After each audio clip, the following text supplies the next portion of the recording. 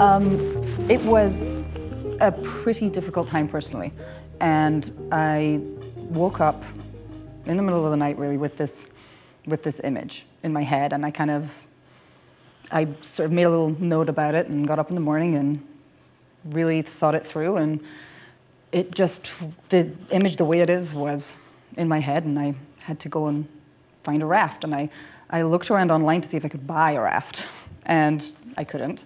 So I got a saw and I went out back and I sawed the logs and I put the raft together, and then I threw it in a friend's Jeep and we drove it up a mountain, and I got some reference shots there, but the raft itself would not float. It wasn't a very well made raft, I'm afraid.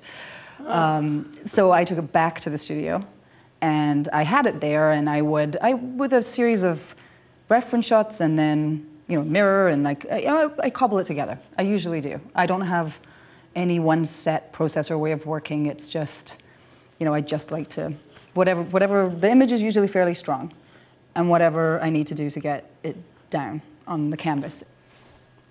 I don't have any training. I just sort of taught myself. So, wow.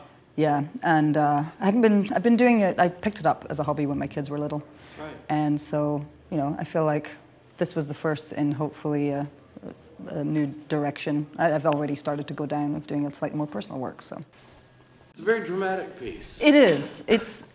I was worried that people wouldn't get the kind of that it was kind of meant to be over the top. Not like It was exactly how I was feeling. I was feeling like this is it. Like if I didn't have this, I think like I would drown without the art. Yeah, it was a very literal thought and a very literal image, but it was also meant to be a little overwrought. And when I first had the image, when I was trying to describe to somebody like what I want to do this painting. I did tell people about it, but they never saw it.